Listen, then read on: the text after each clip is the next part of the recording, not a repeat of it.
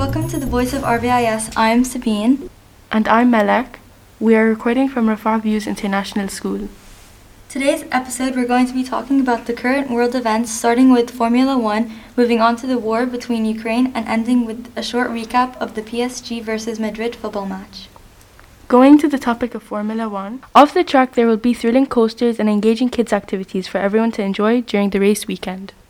Fans may also ride a 42-meter high Ferris wheel for a stunning bird's-eye view over the Sakhir region, or get an adrenaline rush on the Ghost Rider speed attraction, which is similar to the carousel.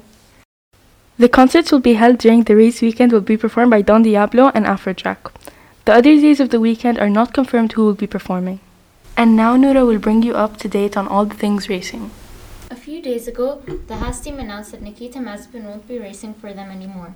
Replacing him will be former F1 driver Kevin Magnussen. He raced with Haas from 2017 until 2020.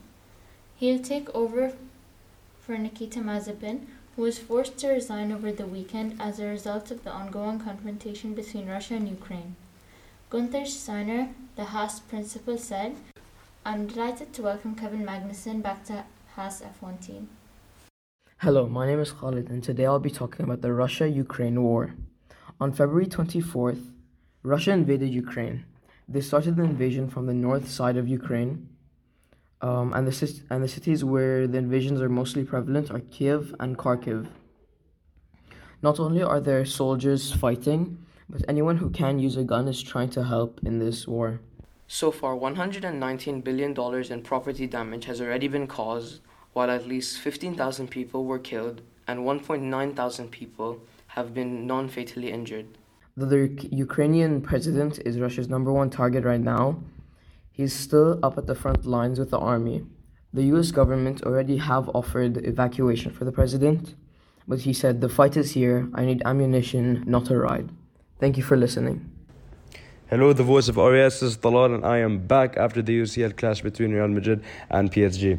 As predicted, Real Madrid thrashed PSG at their home stadium. PSG thought they could come all the way to Spain and play at the most iconic stadium in football history and win Madrid with all their fans screaming, no, that is not going to happen.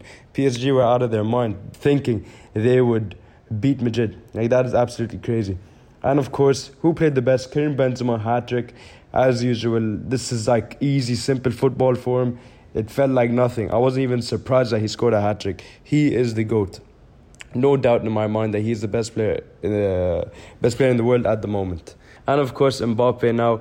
What was the main point of the game? For us to win. So of course, win Champions League, but we wanted Mbappe to come to Real Madrid as well. And now we know in the summer of 2021, Mbappe is going to come to Madrid. Easy peasy, lemon squeezy. And yeah, that's all I have to say, because that's literally what the game was about. Simple, easy, we won. That is it. That's all we care about.